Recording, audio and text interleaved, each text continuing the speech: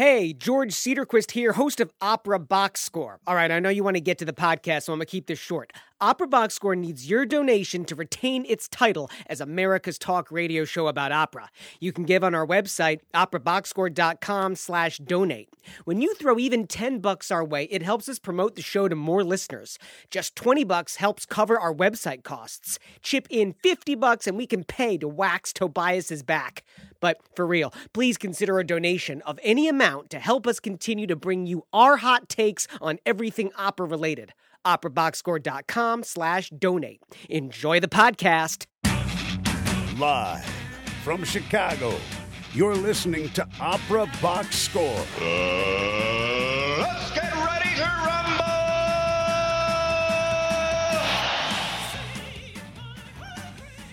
Wherever you are, however you're listening, welcome to America's talk radio show about opera, period.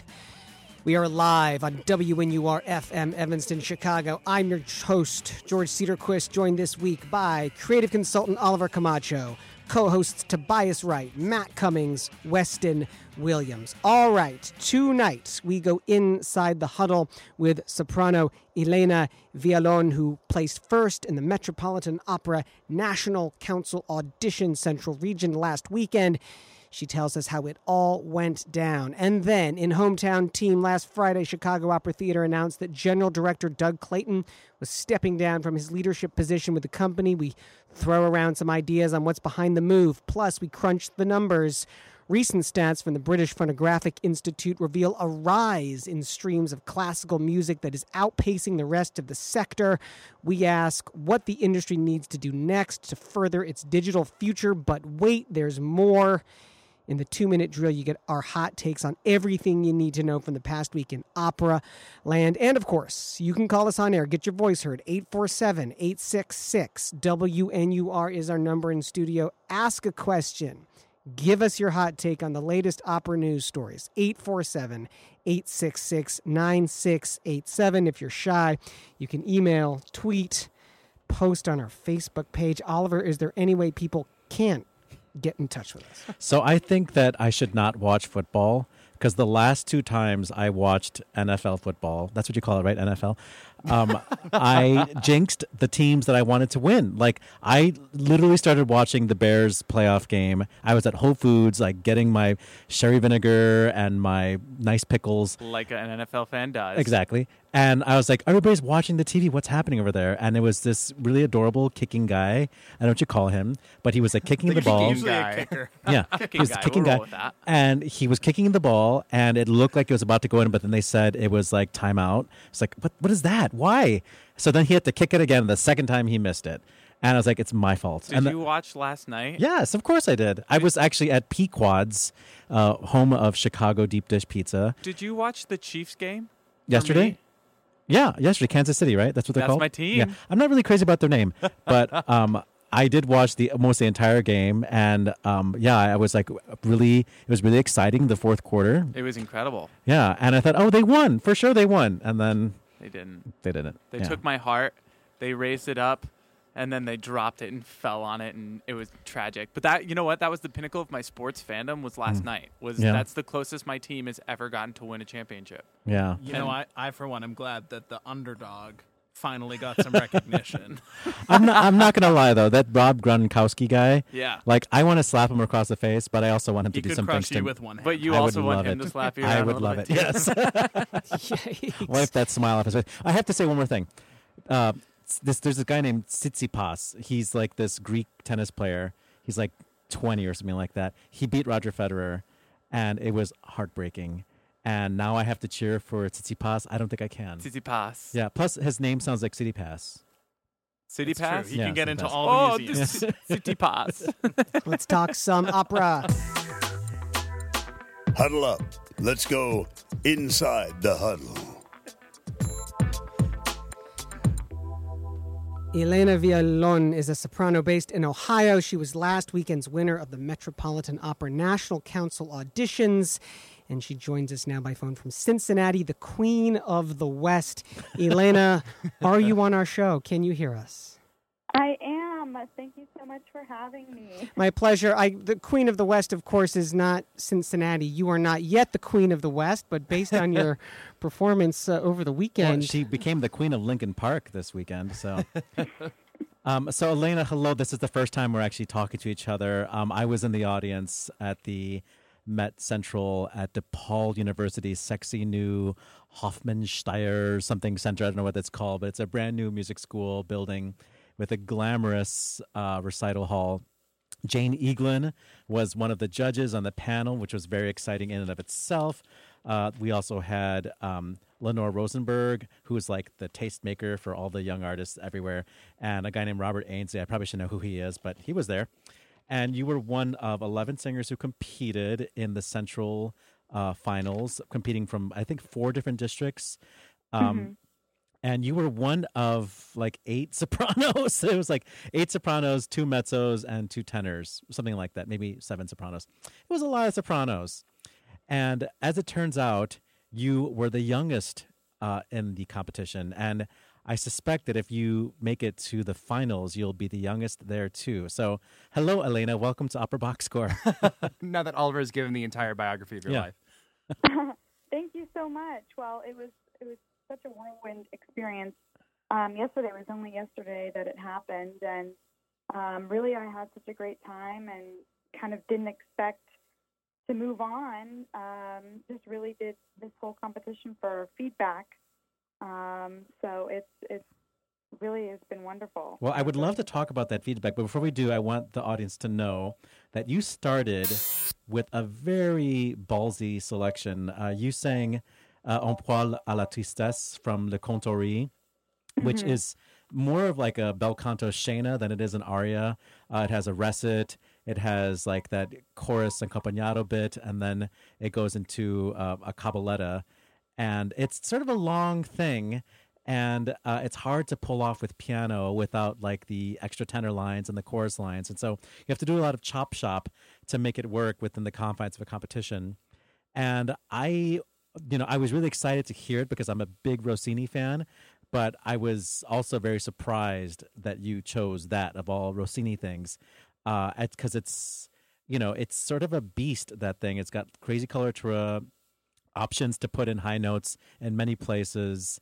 It sort of builds to this really, breathless climax, and it's a hard piece to pull off. And I'm just really curious as to, did you choose that piece? Did your teacher think you could do it? Really, I'm just blown away by the gutsiness of you having put that on your 5.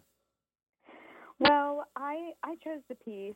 I really enjoy it. I mean, it is a scena, and the character Comtesse Adele really has so many different emotions and feelings. And in the beginning, she's acting, and then she's putting on different face for the audience that she has.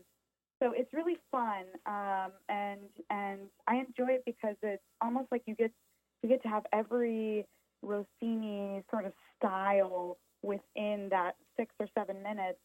You have the beautiful sort of cavatinas, and then you have the crazy coloraturas, and you have the recit in the beginning. So I have a lot of fun with it. And then, as is almost always often the case, if you do something super flashy, the next piece that they ask for is Mozart, just to see if you can like rein it back in and sing clean and sing legato and have an even tone quality up and down the register. So they asked you to sing Die Vieni non tardar, which I feel like is a piece that many more people would expect you to sing at your age. And of course, you did it beautifully, and you're a great already characterization for Susanna. So I'm happy that they advanced you. You had some very stiff competition, singers who were almost 10 years older than you, showing a lot of artistry, a lot of tone, a lot of volume, a lot of drama. But they went instead with the Wunderkind. So I know. Some of the singers I go to school with currently, and I knew some of them from the district, or I guess, the district Indiana, that we all competed in, which I think had the most singers in the competition. There were 4 of us, and everybody that sang was just so beautiful. And I always wish that I'm earlier in the lineup so that I could hear everyone sing, but luckily the venue had a monitor system backstage, so we could all listen in the comfort of our sweatpants.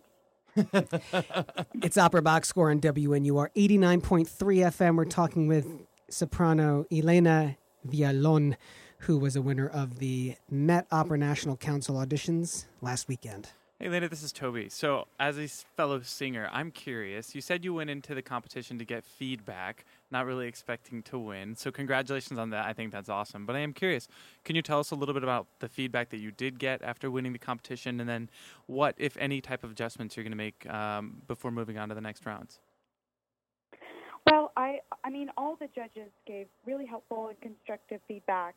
I got a lot of helpful comments on what to expect going forward in the competition, what to expect like in the semifinals, and singing in a house of that size. You know, the Met is really large, of which I don't really have that much experience.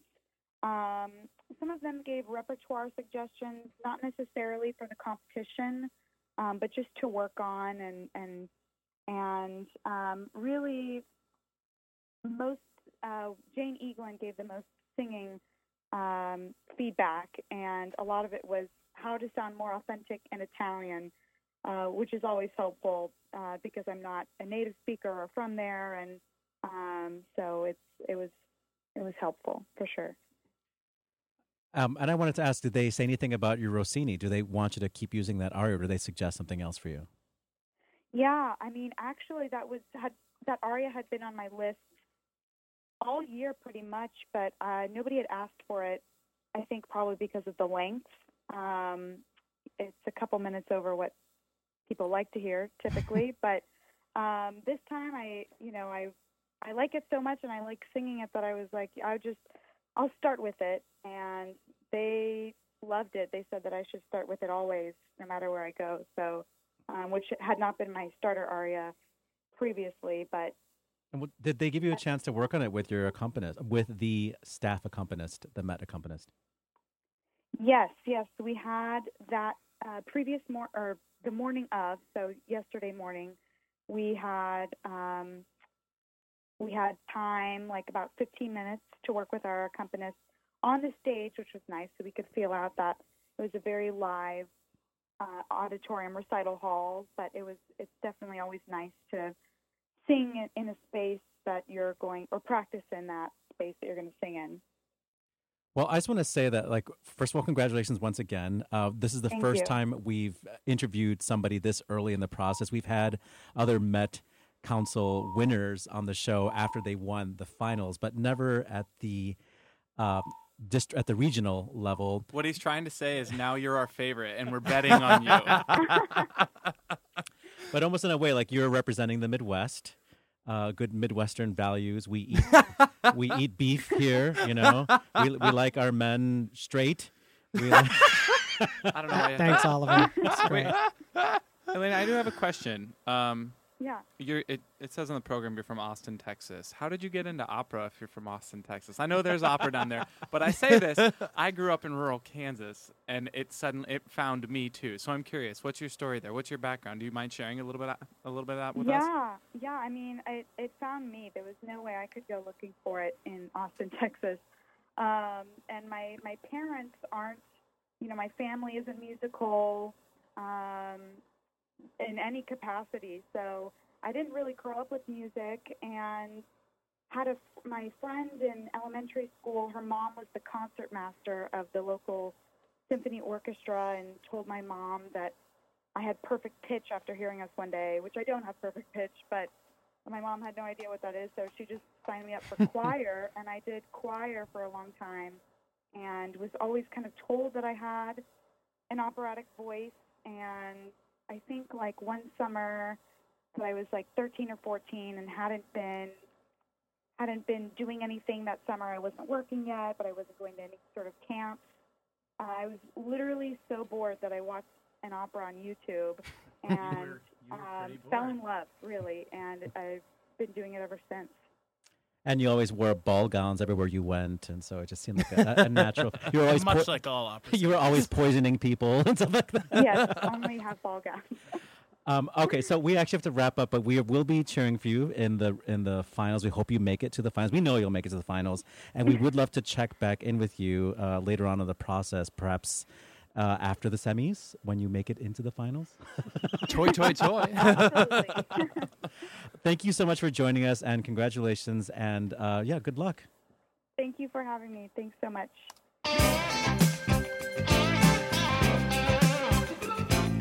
How about we root for the home team? Baseball season's underway. It's Opera Box Score on WNUR 89.3 FM. George Cedarquist in tonight along with Oliver Camacho, Tobias Wright, Matt Cummings, and Weston Williams. It's what we call a full house. The gang's all here. Get closer to your mic, bro, so we can really hear that voice. I still can't listen to that song without thinking of my freshman roommate who had it as his alarm clock. I think my mic died. And he would keep it all the way on the other side of the room and take a really long time to turn it off. It haunts your dreams. Oh, I just can't hear it. I can't do it. What time do you get up, by the way, Cummings? I mean, now I'm a working adult, George. Yeah. We're talking about freshman year of college. I know Matt's schedule, and Matt gets ready in the morning in less than 15 minutes. It's wildly It's 15 minutes impressive. on the dot. Last week, Chicago Opera Theater's Board of Directors announced the promotion of Ashley Magnus to the role of General Director, previously the company's General Manager of Strategy and Development. Magnus will join music director Lydia Yankovskaya at the helm, making COT one of the few multi-million-dollar opera companies led by women at both the board and executive level. Magnus succeeds previous general director Douglas R. Clayton. Clayton stated, quote, "Having accomplished many goals since I joined Chicago Opera Theater in 2015, I've decided to step down to pursue other opportunities. I'm excited to leave the company in Ashley's and Lydia's capable hands, and I look forward to applauding the continued success and accomplishments of COT in the future." I'm going to be honest. This was surprising news for me to come out on Friday morning, I think. Wasn't it? Last Friday?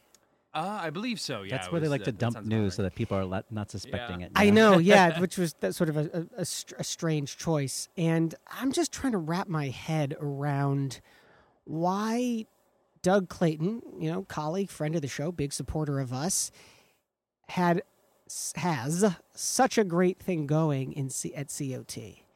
And why he would decide to step away. And we're going to get into some conjecture here over the next segment or so. It's all thoughts.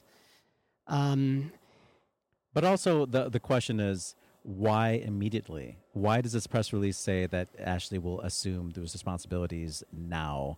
And why didn't we get a press release earlier saying we're planning this, at the end of Scarlet Ibis, which is our next show, or, before we begin production of the next show, we would like to make whatever. It's just like it just happened, Am I right that Doug had been working closely with Ashley over months or possibly even years to kind of get her ready for this position? So Doug has really turned around COT in a very short space of time, right? I mean, I think we can all agree that under Andreas Midasek, the company didn't have a super clear vision, and the vision that it did have was really that of one individual who was a designer, a conductor, a director, an administrator. And that this company really has a vision now, and it is really bringing something unique, not just to Chicago, but really to opera in America. Yes, there certainly is a lot of... It is much more like we were talking about this a couple of weeks ago when we were talking about the best of 2018.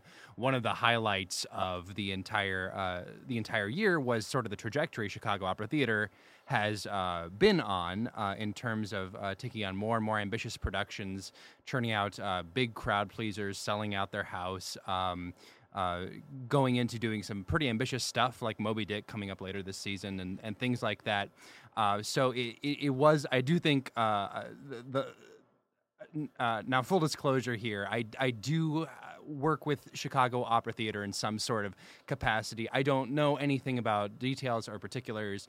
I think Magnus is going to make she's great. She's going to make a magnificent leader. I don't think there's anything. I don't want to have us be implying that there's something strange going on when there might not be. No, you're not. You're not implying but certainly, I think it is pretty demonstrably true that Douglas Clayton he really has been sort of the public face of the organization in a very dramatic way. I mean, last year he won. What was it?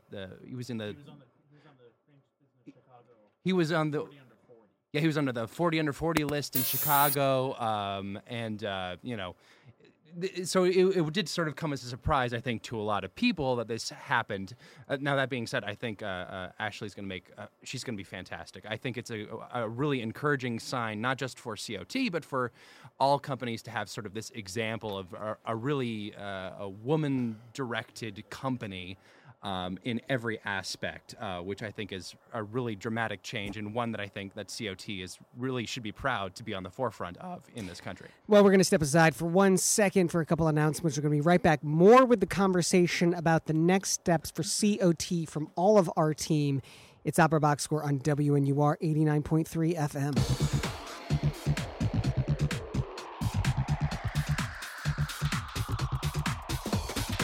Live from Chicago, you're listening to Opera Box Score. More right after this. Hey, George Cedarquist here, host of Opera Box Score. So, we call ourselves America's talk radio show about opera. Why?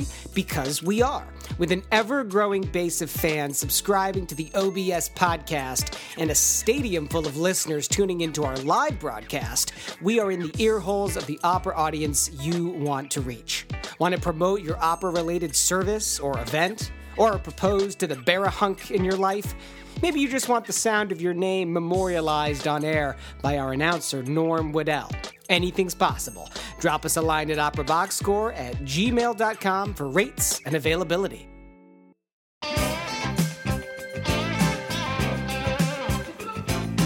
How about we root for the home team? Opera Box Score on WNUR 89.3 FM. Talking about the announcement over the weekend, Friday, it came out that there's a change in the general manager position at Chicago Opera Theater. Doug Clayton stepping down and being replaced by Ashley Magnus. So Doug Clayton himself says that he has been, grooming Ashley for this position. So it isn't a surprise to him. Yeah, and it's been happening. It does seem like there's that it's a continuation in the direction that COT was moving, because Doug Clayton really, in the Cranes 40 under 40 profile, they really highlight the way that he has been revitalizing the institution of Chicago Opera Theater. Mm-hmm. Helping to build institutional memory, helping to build that kind of an infrastructure to really make the shows happen, to keep the quality, and that kind of stuff is really necessary to keep the quality consistent. And so to have someone continuing to take the reins, who not only has worked in arts organizations for quite a few years, but also has a strong business background and is a proven fundraiser, is a pretty good strategic choice. They've also put an emphasis on diversity and inclusion, and I wonder if he, being at the top of the food chain, said, we're trying to be diverse and inclusive, and here I am, this white guy, I do think that's something that's you do see in a lot of opera companies. Well, not just opera companies, in a lot of organizations. You'll see all sorts of companies that scream about how diverse they are and how inclusive they are, and they're still run by an old white man. Yeah. So I think this putting 40. That's old, Oliver. Yeah, you heard us. Ancient. But I do think that I think he has achieved the goals as he set out to achieve them, and I think maybe he just thought that this was the time to really put the money where the mouth was as far as diversity and leadership goes. This just in, Elena Villalone has been announced as the new artistic director of the Metropolitan Opera. That was fast. That was really fast. Congratulations again. You know, if I had to come up with a metaphor for this, it's like Doug Clayton came in and he kind of flipped COT like it was a just like it's one of the shows on HGTV. like a I was condo. going to say, I think maybe this is a pitch for his upcoming But I series. mean, Yeah, that's not entirely Opera House uncommon. flippers. It's not entirely uncommon in the business world. I think it's just interesting because oftentimes that intent, when CEOs or whatever, that intent is announced and board members are aware of it. And I wonder how long the organization COT has known that this was going to happen, because press release says it was planned. Doug himself says it was planned, but then we all find out about it on a Friday morning, and then literally the next day, website was updated and everything had changed. Yeah, I mean, it's definitely different when you don't have to answer to shareholders and stock prices and things like that, with it just being a not-for-profit company. He's going to need a sassy gay for his show. Are you auditioning? No, I think it should be like Anthony Roth Costanzo, or Adam he'd be Rippon or something like that, amazing. Yeah. I'm trying to think of other opera companies that need to be flipped with Oh God, Doug Clayton Enterprises. I need to make you a big old list. San Diego Part 2. Remember that? Oh, dude, yes. Yeah, that was a mess. That was a total mess. All right, well, we'll keep our eye on that story. We'll see what comes of the Magnus the Magnificent. You heard it here first. What's next? Crunching the numbers. Subject to interpretation and analysis, let's crunch the numbers. Thanks, Norm. It's Opera Box Score in WNUR 89.3 FM. George Cedarquist with Oliver Camacho, Tobias Wright, Matt Cummings, and Weston Williams' Full House tonight. According to the British Phonographic Institute. Every time I see that, I want to say Pornographic Institute. That is what it looks like. That's what my brain says. The British Pornographic Institute would be... This might actually be the British That's a Pornographic Institute. very different podcast from what we're running here, George. That's true. Hold on, I'm going to Google it. Don't do that on this Wi-Fi, whatever you do. You're right. In 2018, it announced that streams of classical music rose by 42%. That's compared with a 33% rise for the whole UK music market. And streaming now accounts for a quarter of classical music consumption. That's up from 19.5% in 2017. Even CD sales are up. And these numbers are sort of bizarre that in 2018, it's all increasing. It's increasing by overall consumption. CD sales are up. Weston Williams, our resident LP egghead. What's your hot take? Well, first of all, I don't own any LPs because I'm streaming like one of the cool kids. But that is sort of I think one of the conversations that everyone's having about music in general is how streaming services are sort of changing the industry and how it all works, right? So seeing that classical music is getting this better than average bump, granted, this is in the UK, and granted, this is including the sort of crossover-y sort of genre, which is questionable as to how... And which are the best sellers. The Andrea Bocelli's and absolutely. the film soundtracks and the Sarah Brightmans of the world are number one on their charts. They have that in the data. But even underneath all that, there is at least there appears to be some sort of surge happening with classical music. Now that's pornographic. Yeah. Okay. Well, my mind went somewhere else completely for that one. But to get us back on track, the interesting thing about this is that, as far as I'm concerned, I think classical music in many ways is sort of not suited to modern streaming. And there are a couple of reasons for that. And I think the main issue is sort of the track lengths, because classical music, of course, began being composed far before any sort of recordings were taken into consideration. There wasn't any need to limit the length of a piece because, there was no such thing as a recording, so you didn't have to confine it to an LP or a CD or an MP3 length. So as a result, you have some tricky things going on. Like, for example, musicians are paid by track when not just musicians, everyone who is involved gets paid by the track, not by the amount of music on it or by how many people played it. And so in classical music, you see these much longer tracks getting the same amount of pay that you would a 3-minute pop track compared to, say, a 7.5-minute classical music sort of thing. Okay, so more work has gone into a 20-minute track than a 3-minute track, but the pay rate is the same. Well, Exactly. In terms of the rights. It's also just not consistent from album to album. Sometimes you'll buy an opera recording and the whole 45-minute act is one track. Yeah, exactly. Sometimes it'll be cut up into 10-minute chunks. Sometimes it'll be cut up into minute-and-a-half chunks. It really depends on how the... look at a Mozart opera with all its recits, Right. And even within a recit, there's a scene change. So you can have 30-second tracks, 20-second tracks, and so a Marriage of Figaro recording can ultimately have like over 100 tracks. Well, on it, that you would know? be a good thing then for people who are streaming classical music, because the more tracks, it's more money for rights. At least in theory, but there are other issues that you have to kind of consider as well.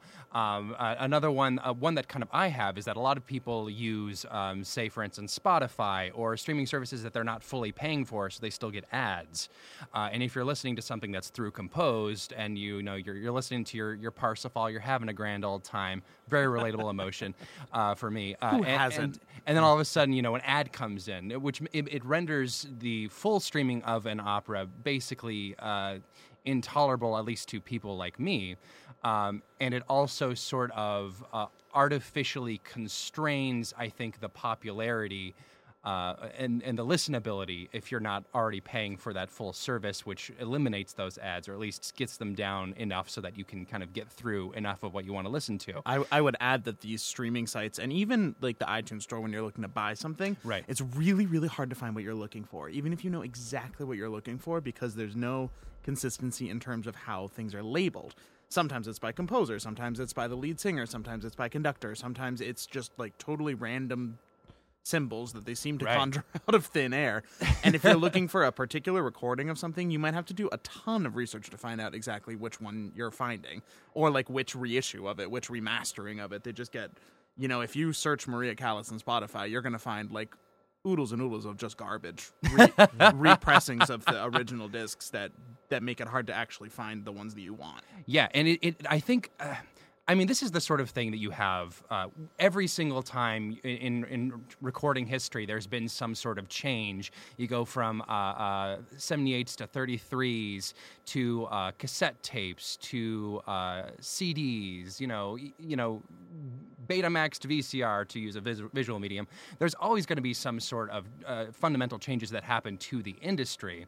But I'm not sure how much thought is being given to how classical music to best respond to this. And while I think that I think sort of the conventional wisdom is that, well, the people who are listening to classical music tend not to be streaming it very much anyway. But the data here would seem to counter-indicate that, which could mean that there could be some things we have to sort of work out in order to better adapt future recordings into this new medium that we haven't been considering. So the article doesn't actually mention this, but if you click on the link to the data that's embedded within the article, it does mention that 60% of classical music consumption still does come from physical CD sales. Right. Which is a large amount. Yeah. So we're talking about the 40% of it that is left is growing by a faster amount than the pop music, which is an interesting statistic. I'm not trying to take anything away from that, but the way that this data is clustered, I think, is not sorted very well, to the point where it's almost meaningless. If you're talking about classical and classical crossover data at the same time, that's just not accurate. They're not the same thing. They don't have the same. I'm not going to discount classical crossover music because I think it has its place. But it is a commercial venture in a way that classical music isn't necessarily, and so when you're talking about them at the same time, that's not really fair. Man, Matt Cummings putting that MBA to work. Look at you go, dude. And furthermore, if we're talking about the growth, I looked for, because I was curious if they have it segmented at all by the people who are listening to it, because it says something very different to me if you're saying that like a bunch of 20 to 30-year-olds, more and more of them are listening to classical music, versus more and more 65 and older people are just joining Spotify. And they're listening to the music that they were already listening to. And why are they joining Spotify? Because of Alexa. Because for Christmas, their son and daughter got them like a Google Home. And now they could just walk into the house and say, play Mozart, Play Andrea Bocelli. Go Sally. Yeah. But this, I mean, all this data, I think, I think it's pretty questionable as to what solid conclusions can be drawn. But I do think there's a larger discussion to be had here about how classical music should adapt to these new kinds of listening. And there are going to be some certain difficulties that are going to be hard to, overcome. For me, one of the reasons I don't stream, aside from the ads thing, is the sound quality in streaming services tends to be a little bit lower than CD or even downloaded media, particularly on certain sites like Amazon. If you ever tried their streaming service, it is absolute garbage. Do not buy Amazon. It's so bad. There goes that. Sorry, sorry guys. I'm gonna slash our paychecks in half this week. But there is something to be said for really sort of sitting down, looking at the data. I would love someone to be more comprehensive about who's streaming classical music, why, and how are they streaming, how many tracks are they streaming?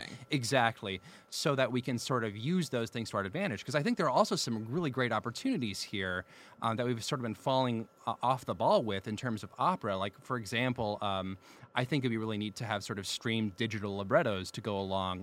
Lots of multimedia ideas that you could stream, where you can get video in there and all sorts of things that could attract more people to the art form, which have kind of fallen by the wayside. I mean, there was that whole period, kind of like in the early aughts, where like we're never going to send you a libretto in our CDs ever again because we'll just have them for you online, which has never worked. And actually, an interesting thing that the data also pointed out is that a lot of the rise in CD sales they find has been driven by these re-releases of collector box sets. Yeah. Something which a lot of times are made to kind of recreate the ceremony of getting an LP. Like, a lot of times they'll be the individual CDs will be in little envelopes that recreate the original album art and stuff like that. That's really like they're making money on the nostalgia of it as much as the novel, even if not more than the novelty. And just to dovetail on an earlier thought you had, it's maybe why CD sales are still rising in the classical sector, is that, like you demonstrated, we care about sound quality. People listen to classical music actually don't like the sound of compression, and we're talking about instruments, that benefit from having, really rich reproduction. Right. Yeah. Whereas in popular music and in the hip and the hop, as they like to call it, they know. Sure. I want you to say that phrase over and over again for the next rest of the show. They know how to use, this digital compressed sound as actually part of their soundscape. Right. It's their language, True. So. And there is, new classical music that is sort of taking these sorts of things into account, but they tend to be, smaller offshoots of what we might call mainstream classical I hate music. to say it, Weston, but I don't think that's what's driving the rise. Well, right, yeah, I don't think that's it. Probably probably less so. But these are things that not just for the streaming companies to consider and for consumers to consider. This is something that we have to consider as artists as well as people creating music. That people are not going to be listening to this on CDs and LPs. We're going to be listening to it on a different way in different modes going on into the future. Especially if you're talking about the artist, we have to be careful that it doesn't just turn into yet another rehashing of this debate about whether or not you can live on the exposure from having people listen to you and being compensated for that. Food for thought, crunching the numbers. All right, another opera competition is on the rise. That's next on America's Talk radio show about opera.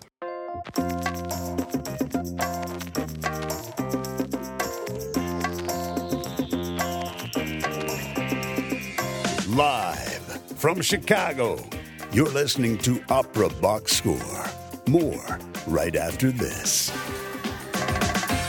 Hey, George Cedarquist here, host of Opera Box Score. All right, here's a tip. If you've recently started listening to our show, you already know there's nothing else like it. Week in, week out, you get our panel's hot takes on opera news in the 2-minute drill, plus our patented segments like Fantasy Fockball, Monday Evening Quarterback, and Crunching the Numbers. But you might not know about some of the incredible interview guests who have gone inside the huddle with our team, like tenor Matthew Polenzani, composer Gregory Spears, intendantin Kirsten Harms, and countertenor Jakub Józef Orlinski, to name just a few. Check out the Opera Box Score archives on SoundCloud. Just go to soundcloud.com and search for Opera Box Score. And you can tell us about your favorite interviews on our Facebook page and our Twitter feed. This just in, the 2-minute drill. All right, listen up. Here's everything you need to know that happened in Operaland over the past week. The Metropolitan Opera is offering federal employees affected by the ongoing government shutdown 2 free tickets for any performance through January 31st. By Voice Alone is a competition which will use blind auditions in the hope of discovering new stars based entirely on their vocal talents.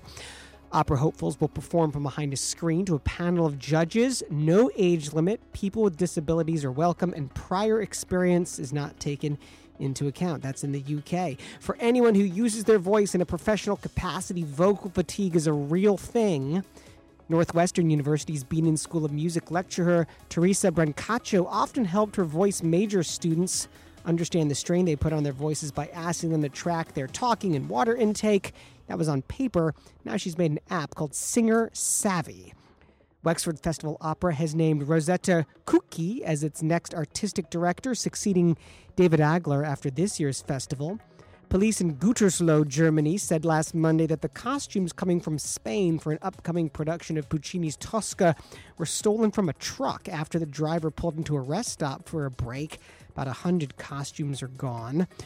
Over to the disabled list. Christina Opolios has pulled out of her Boston performance of Dvorak's Stabat Mater. Quote, I've decided to withdraw from the performances following Suor Angelica at the Met. Music of Dvorak is, of course, very close to my heart, but as I continue my journey through different repertoire, my voice is changing, and this work is no longer a perfect fit for me vocally. She'll be replaced by Rachel Willis Sørensen. And on this date, January 21st, in 1904, Janacek's opera Jennifer had its first performance in Brno. 1920, Franz Schrecker's opera Der Schatzgräber premiered in Frankfurt. That was for you, Weston. And in 1995, Stuart Wallace's opera Harvey Milk about the openly gay mayor of San Francisco premiered in Houston. That one is for Oliver. And on this date, we celebrate the birthdays of Placido Domingo and Suzanne Mentzer, and the anniversary of the birth of Manuel Garcia, the bel canto tenor who fathered Maria Malibran and Paulina Viardot, and literally laid the groundwork for how singers are taught to this day. That is your 2-minute drill.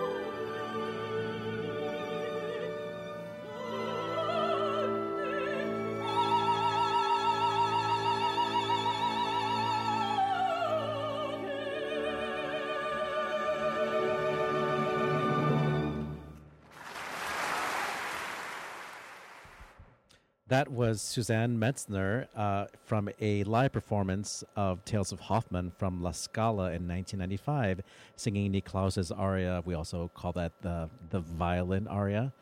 And I have to say that back in my waiting tables days, there was a time when Suzanne Metzner came into my restaurant and sat down, and I was just like fangirling so hard, and she was so flattered that somebody actually recognized her. And I think that we forget, we have all our opera idols, but most of the time they go around walking through this world not being recognized. I saw her teach a master class, and I saw her perform in Così fan tutte, and she's one of the most phenomenal people I've just ever witnessed walking around. Yeah, she's incredible.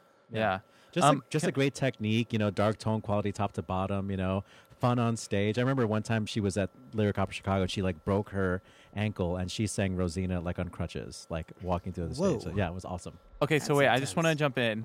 I have 2 personal connections to this 2-minute drill today. Nice. Manuel Garcia is in my vocal family tree. He's my great-great-grandfather. Shut is he the really? front door. It's so... The father or the son? No, Manuel Garcia. The father. The father of singing.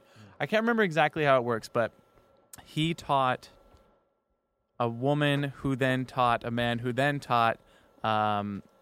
my voice teacher's voice teacher, who then taught me.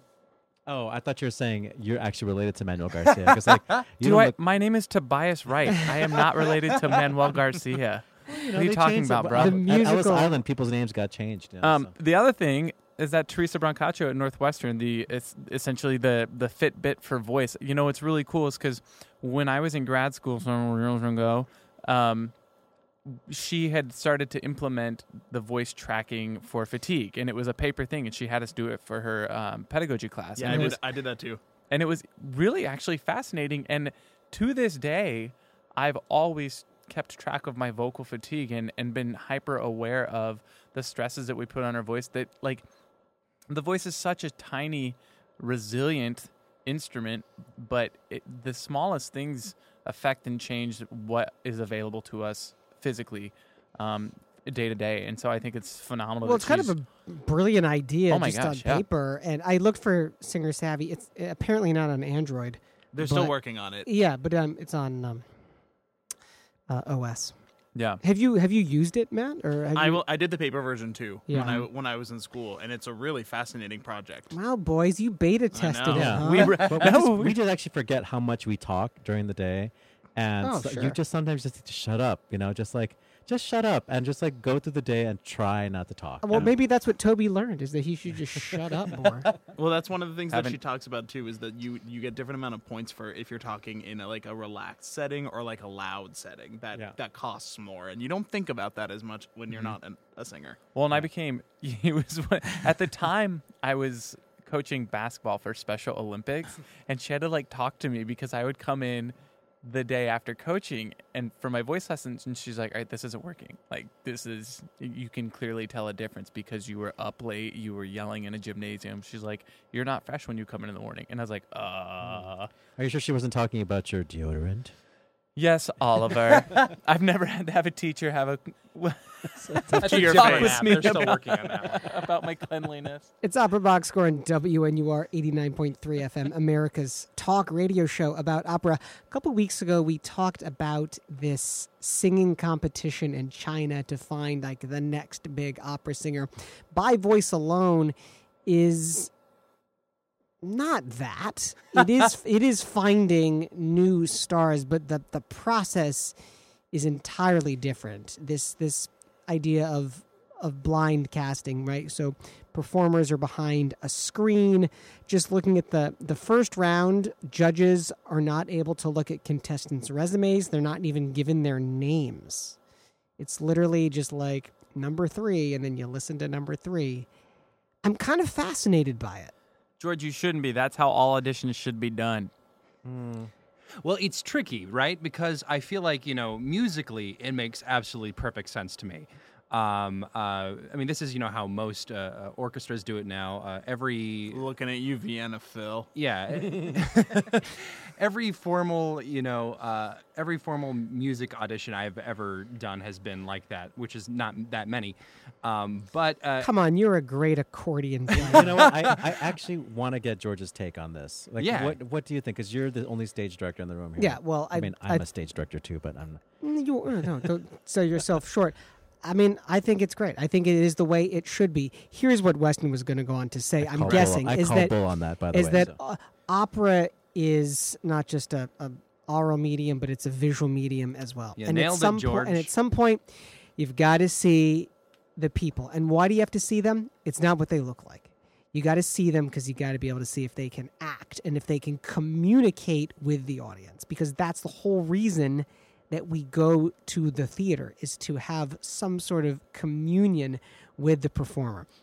I think that's why in the details for this competition, it says the first round or maybe the first couple rounds are this pure, like, you're just listening, and that's going to kind of separate things out. And then eventually, at some point, the screen's going to go away. So the question is, how do you then tackle that step of the process? And how do you train the people sitting on my side of the table, sitting on the auditor's side of the table, not to judge certain qualities, race, shape, size, but to judge on this question of, can they bring truth to the role? So for me, this is a competition, and this is just done for entertainment.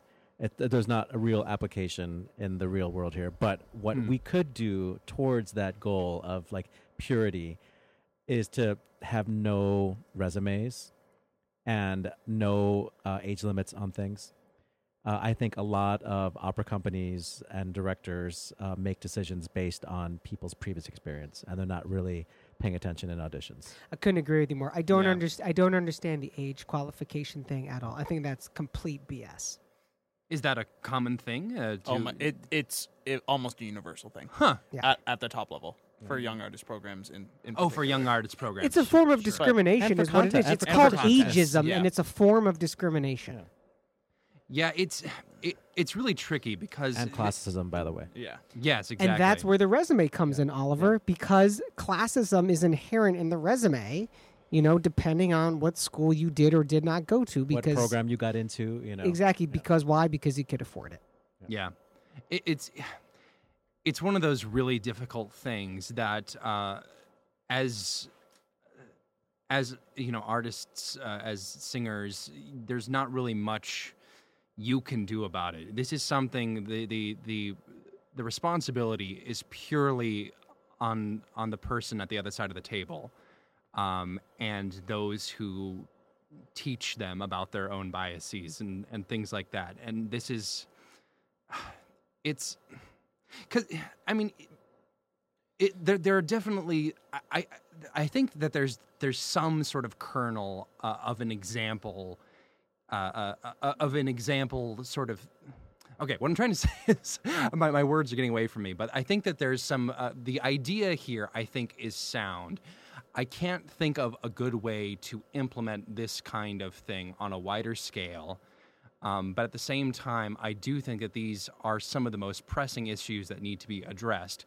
Unfortunately, it's all completely in the hands of the people who have those biases, who do cast based on resume and reputation. And I don't know if there's a way we can solve that by adjusting the audition format. Look, like 94% of all good things in opera, change is going to start at the grassroots micro opera level. That's where this sort of thing is going to, if it's going to take off, that's where it's going to happen. Tobias, your silence means you're frustrated. Why are you frustrated by this story? My silence is because my microphone broke and I was letting Weston. You're having a cigarette over there No, in I was the letting Weston interview use room? it. No, to me, this isn't. It's not groundbreaking. This is how it should be done. There is so much, like talking about classism and having age be another discriminatory factor. I think this is how all auditions should always have been done. And what I mentioned in our notes, in our pre-production notes, is that when I was in high school and auditioning for regional and state level competitions, I auditioned for a panel that was behind a curtain. And if the state of Kansas and all their ass backwardsness can have this right over a decade ago, you know what I mean? Like, I don't know. This is how it should be done. And so like you said, George, it's going to happen at the lower levels first, and then that's just how opera works. And then it will infiltrate its way up. It has to be beta tested in these other companies. But Oliver's telling me to quit talking. No, he's not. No, he's hyping you, man. It's what are called you, yeah. props. Well, I mean, just to sort of build off of that just a little bit, before Oliver, I'm just going to stomp right on over Oliver, because he always stomps on me, so it's fine. I do think that of course, it's going to go up, but the problem is that just sort of delays the problem. Well, the other thing too is that if we know the fact that it's being promoted as a show, right? We have our dirty laundry. We don't have to air it and then promote it as if we're doing something great and heroic. Let's fix the issue behind the scenes and address it that way. So right? they think it's a gimmick and they're monetizing it. Yes. Oliver. So do we Sure. think that the Met is putting a target on its back by having this initiative to have furloughed workers no, have free dude. tickets? Everybody's doing this now. I know, but I mean, the Met, this is very public, you know? And Yeah. I appreciate it, but really are the people who are affected by the work stoppage, what's it called? The shutdown? Yeah. Are they ones that are longing to go to the opera? Like, oh, now's my chance. Like, you know, Well, I think can't, there's actually probably plenty. can't you feed know? my family, but definitely can take them to the opera. Escapism. Well, maybe. There's so many different levels of government employees who are being affected. I mean, they're doing something nice within their means. No, I get it. I think it's actually great. I'm not poo-pooing it, but the people who would normally go to the opera and who might be furloughed probably are the same people who have, a contingency plan in their own finances and might go to the opera, But the people who are actually suffering from this, do you think that's going to cause them to go to the opera? Yeah, well, hey, look, the seats are empty. We know that They much. got some free time. So I just these guys, I assume they're guys that stole the Tosca costumes. My question is, I admit it was I love this story. Matt. I wanted all of the costumes for myself. Mike, it's like, what are you gonna do with a bunch of costumes? I mean, there's not much resale value on those. I couldn't. You'd be I surprised. don't often steal costumes, but I would assume that they're all going to be tailored pretty specifically. They're all going to be pretty fake. You're not going to be able to pass them off as a historic thing unless it's a real old I'm production. wearing one right now. I'm just imagining like one of those heist movies, like Baby Driver or something like that, where they were actually we don't supposed talk about Kevin Spacey. they were they were supposed to be stealing something else, but they accidentally stole the truck full of costumes. What do you think they were stealing? What do you think they thought they were stealing? Las Drogas, man. Drogas, baby. Yeah. Instead, it was the costumes from a rental production for the Lithuanian National Opera. Try to sell them on the black market to drag queens or something like that. Although I kind of wonder what the backup plan is now. They're missing those costumes. Just going to go out in T-shirts. It's going to be an updated production whether they want it to or not. And they're going to love it in Germany. Let's wrap the show up. Good call. Bad call on Opera Box Score. Thanks for hanging out with us, everybody out there, for Opera Box Score. Thank you, boys, for hanging out, too. We got everyone, I think, has a good call or a bad call this week, so we better rattle through. I have a bad call, actually. No, I Go changed ahead, my let's mind. get your Go. Make America Great Again negativity out of the way. So.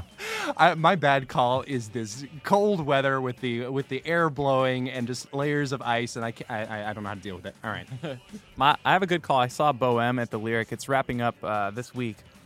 Lyric Opera Chicago. I have to say, it was a very enjoyable production. I thought Zachary Nelson as Marcello stole the show, and it's not often that Marcello steals their show, but he was phenomenal. And Zachary Nelson actually filled in for Daniel Denise in a series that we have in Chicago called Beyond the Aria. Daniel Denise was supposed to sing, and she canceled, and we got Zachary Nelson instead. So good for him. I have a good call, and then we'll go to Matt.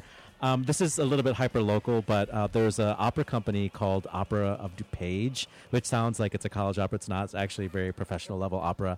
And they are presenting Die Fledermaus, everybody's favorite Strauss operetta. And Catherine Weber, who was amazing in the COT production of Iolanta, is singing Rosalinda. Michaela, I should know her name. Michaela Schneider is singing Adele, and Jesse Donner, who was in the Ryan Opera Center, and he was like their promising up-and-coming, like future Helden tenor. I didn't know what happened to him, but he's back, and he's singing Eisenstein. This time it's personal. I mean, it's no Countess Maritza, but I guess we'll have to settle for Fledermaus. No, coming up soon at Lyric Opera Chicago is Electra with Nina Stemma, and I will see it if it's the last thing. Oh, I yeah. Yes. Great. Do you want to be my date? Yeah. Okay, we'll make it happen. I got a good call and a bad We call. can make it 3. Good call. You've got to watch the clips of Super Vocal, which is that Chinese competition. The links are on our website, operaboxscore.com. I guarantee you've never seen anything like it. Here's the bad call. Oliver, speaking of people canceling at Lyric, Chance the Rapper was supposed to be in conversation with Renee Fleming, and he backed out. He because he made a record with R. Kelly, and then like the mute R. Kelly thing blew up, and then Chance was like, I'm not doing any sort of public stuff. I'm cutting back on everything. So he really, I don't know. I just feel like But he like bought a school or something like that, right? he in gave $1 Chicago? million to CPS, which is obviously a brilliant gesture of goodwill, and then he completely bobbled the ball on working with R. Kelly and how he decided to distance himself, and then all that. All right, that's it for this week's edition of America's Talk radio show about opera. The general manager at WNUR is John Williams. No, not that John Williams. Our announcer is Norm Woodell. Visit Norm on the web at voxershorts.com, VOXERSHORTS.com. Our theme song is Vodka Inferno, written and performed by the Diablo Swing Orchestra with opera statistics and on this day content from operabase.com. On Facebook, search for Opera Box Score. Be sure to share and comment on our posts on Twitter. We're at Opera Box Score. Please leave a review when you subscribe to our show on Apple Podcasts. Our creative consultant is Oliver Camacho. For co-hosts Tobias Wright, Matt Cummings, and Weston Williams, I'm George Cedarquist, asking you to continue the conversation about opera even if your team isn't going to the Super Bowl. We're back on Monday, January 28 at 9 p.m. Central when we're joined live in studio by conductor Alex Enyart. We'll be talking to her about a new project at Thompson Street Opera called Faulty Systems. Plus, you're going to get all your opera headlines and our hot takes. Join us. This is WNUR FM Evanston, Chicago, Chicago's Sound Experiment.